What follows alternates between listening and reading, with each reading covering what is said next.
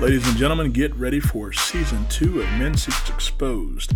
We are going to go deep into questions, answers, and we're going to warn you that a lot of these episodes are going to be 18 and up because we have a lot more questions this season for Season 2 that are going to be sexually related and a lot of confessions that are going to be private. Enjoy this new season of Men Secrets Exposed, Season number 2. Ladies and gentlemen, welcome back to a new episode of Men's Secrets Exposed. I am your host, comedy magician Dwayne Hill, and I am very excited today with this new season, Season 2, who we have. We have done a little bit of recasting from the old season. Some of the previous season co-hosts are coming back. Some of them are not, but what I have found is an excellent co-host, a new female co-host, Miss Vanessa Zamora, from Los Angeles, lovely golden city of LA. Miss Vanessa, say hello. Hello, everyone. Okay. Now, Vanessa is an empowerment coach. She works with men and women, but her primary focus is really helping women get over past issues or issues that she feels like have been holding them back. When we were going through the recasting of the second season, me and Vanessa on one of my trips to LA, we kind of connected. We've been kind of following each other. And when I thought about it, I was like, who could be a good female co-host? And after the other co-host fell out, I was like, Vanessa would be good. So I reached out, talked to her about it. She was on board with the vision. So I'm glad you're here. I'm glad you're going to be a part of this. I really do think you have a lot to offer to the female listeners and also to the male listeners. An empowering female. I don't want to steal your thunder, so I want you to get a little bit into your background here shortly, but to kind of give male listeners a different perspective, right? But more importantly, really giving that the female listeners a voice. I didn't want this to be all completely, men talking. Great co-host, new co-host, Andrew. The first episode dropped with Andrew this week. Feedback has been great, but I definitely want this to be balanced. So, Miss Vanessa, go ahead if you want to give a little bit of background about who you are and things like that. I'm going to let you take the floor. Go ahead. Absolutely. Thank you, Dwayne. Thank you so much for the introduction. And more importantly, I'm honestly very grateful for you and for reaching out and for this opportunity, because I think that there is a lot of information and a lot of wisdom and a lot of experiences that I could share with a lot of people out there, both men and women, but mainly more my heart goes out to single moms, women primarily, and empowering women, because a little bit about my background. I was married for about 17 years, and I got with the father of my children from the time I was 13 to the time I was 30. Wow. And when I turned 30, and psychologists say that you're changing every 5 to 10 years, your mental space, physically, everything changes. And towards the end of when I was 26, 27, 28, I'm like, what am I doing? I feel like I'm being held back by this person. And my soul was just screaming, get out of this marriage. And just like I told you a little bit earlier, though, having 3 kids with this man and being married, I was so conflicted. I felt like I was being held back by everybody. Like I was regretting having kids because I felt like my kids were holding me back from leaving, that I had to be stuck in this marriage. I was so conflicted. And then I felt like, my background, religion, Christianity, you have to stay married because Jesus hates divorce. So I felt so stuck and trapped by society, rules, religion, and my own beliefs too. But more importantly, it was my own beliefs. And when I finally set the goal at the age of 30, okay, by the age of 30, get out for your own sanity, because by that time it became very toxic, verbally, physically, mentally abusive. Yeah. So I had to do everything I could to just get up and go for everybody's sake, for everybody's sake. Wow. Okay. So you're healing. Yeah. You're still healing through that, right? Or you feel like you feel like you've done the healing process. Yeah, I feel like the work never stops, to be honest. There's a lot of empowerment coaches out there that are like, yeah, this is what you got to do, and I always keep it real with my clients. I will tell them what struggles I had last year. I kept it very professional, where I won't divulge during sessions or during working with them what I might be experiencing at that moment. But anything that's fresh and recent, It's very important to be transparent and not pretend that I'm somebody high and mighty that doesn't have daily struggles or that doesn't go through shit still till this day. Because you know this, we all know this. Everybody is a continuous work in progress. Right. Absolutely. I mean, I even remember Tony. I've listened to Tony, as much as Tony Robbins talks and he goes and he does his presentations, he's even said that, that there are times he's in the audience. I mean, he's on stage talking to the audience, but he'll learn about more things with himself as much as what he's giving the audience. So even for somebody like that on a global stage and, had a Netflix documentary and doing the things he's done, he is definitely, and I mean, he takes pictures when he's reading books. So he's still about self-help, self-education, self-improvement, getting better himself. And this, I mean, I think, Tony is really the pinnacle, the standard of personal achievement, personal empowerment there is. And yet you can look at somebody like that after all of he's done, all he's accrued, all he's amassed, as many people as he's influenced and helped. I mean, even him, he still does things he needs to do to try to better himself, even at that, So it doesn't, you're right, I agree with that 100%. The learning never stops. The learning never stops. And the growing never stops. So we're going to kick off so that's great about your background. Now, the feelings you have, I mean, we're kind of going off script, and that's okay. That's cool. That's the good thing about being self-employed and you're self-producer, right? So we're going off script. We're going off script a little bit from what we were originally going to talk about the first show. You brought up some feelings that you had, and I don't know how much you want to go into that, but I think it could be relatable to a lot of moms out there, or female entrepreneurs out there. Or those women that are working a 9-to-5 and are wanting to kind of, I call, cross over into being self-employed a little bit. So go ahead and tell the listeners what that was. Sorry about that. Go ahead. It's cool. Yeah. I told you, Dwayne, how transparent can I be with you? And I said, you know what? It's important to be transparent with you, anybody that I'm working with, and anybody who I'm sharing information with, because how else are we going to connect? How else are you going to know what I'm dealing with? How else can you have compassion and relate, right? Yeah.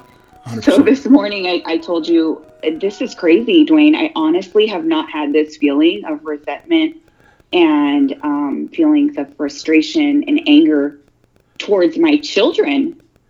And I'm like, I sound like, as the words were coming out of my mouth, I felt like such a messed up human being. Like, how could I possibly say that to my kids?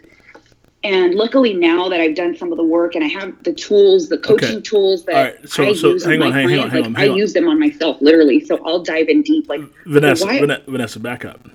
Yeah. For the people that are listening. Yeah. Tell them exactly, if you don't mind, tell them exactly what you said to your kids. Absolutely.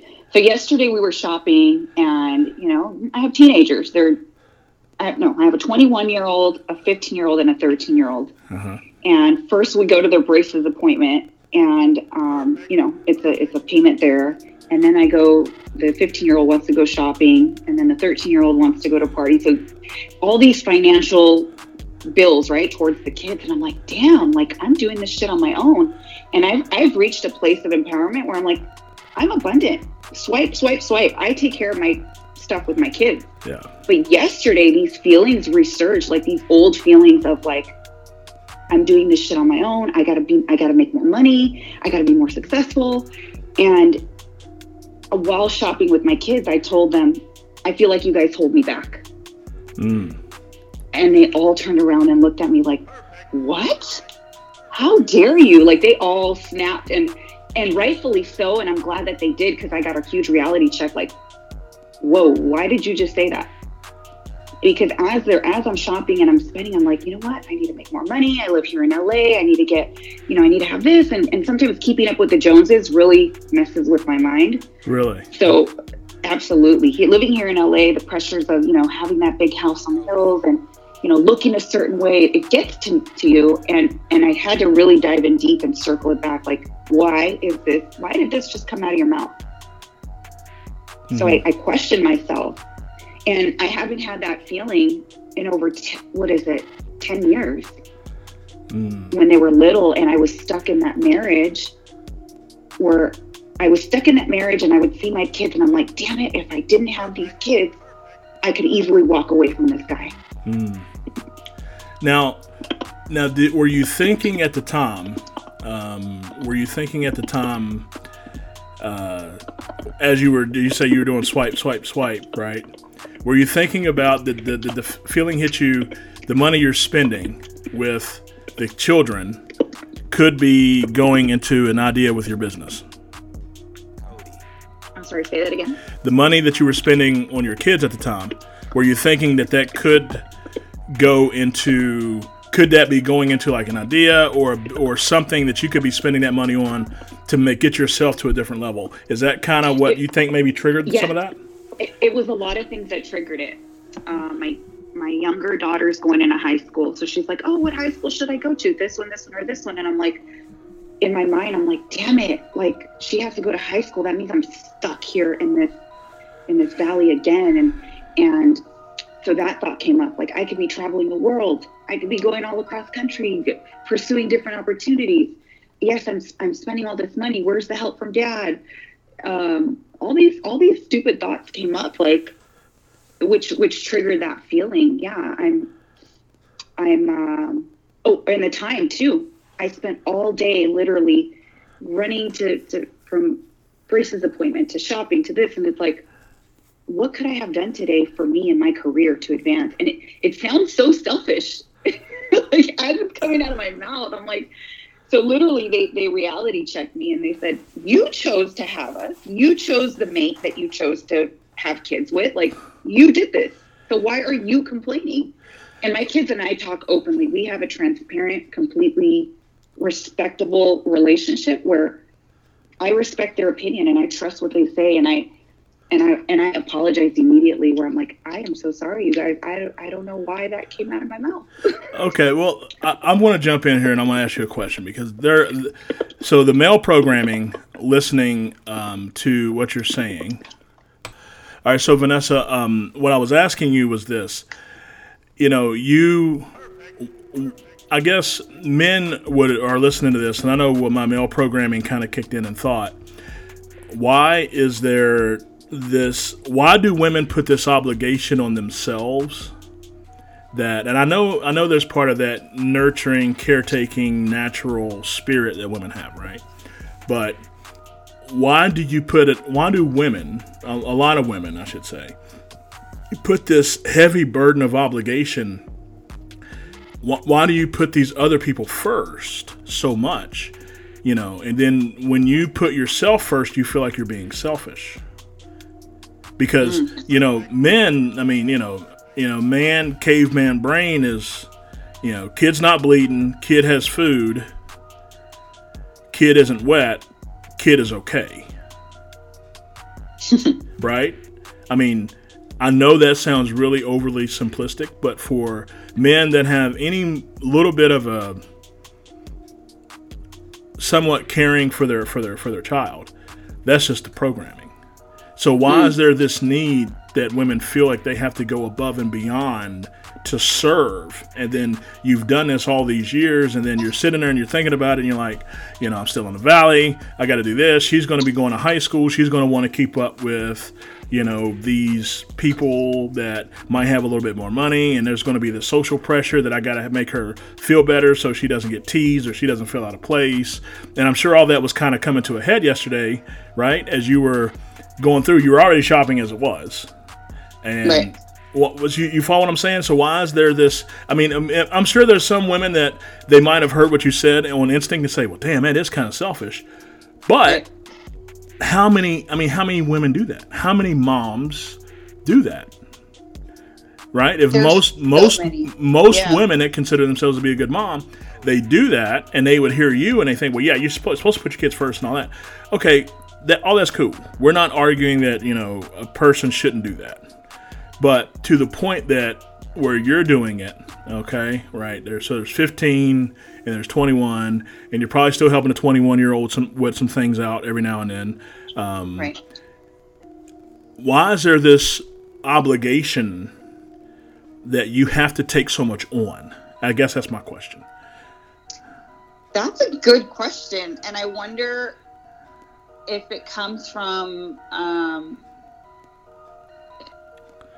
so in part of coaching, right, you have to ask yourself. If you have a question, please send it in. Go to DwayneHill.com/dating podcast questions. DwayneHill.com/dating podcast questions. This has been a Pick a Card Productions venture. Thank you for listening. Edited by Logan Dunbar. Sound supervisor, Logan Dunbar. Additional editing by Gabriel Vittori. For more information, go to DwayneHill.com or pickacardpro.com.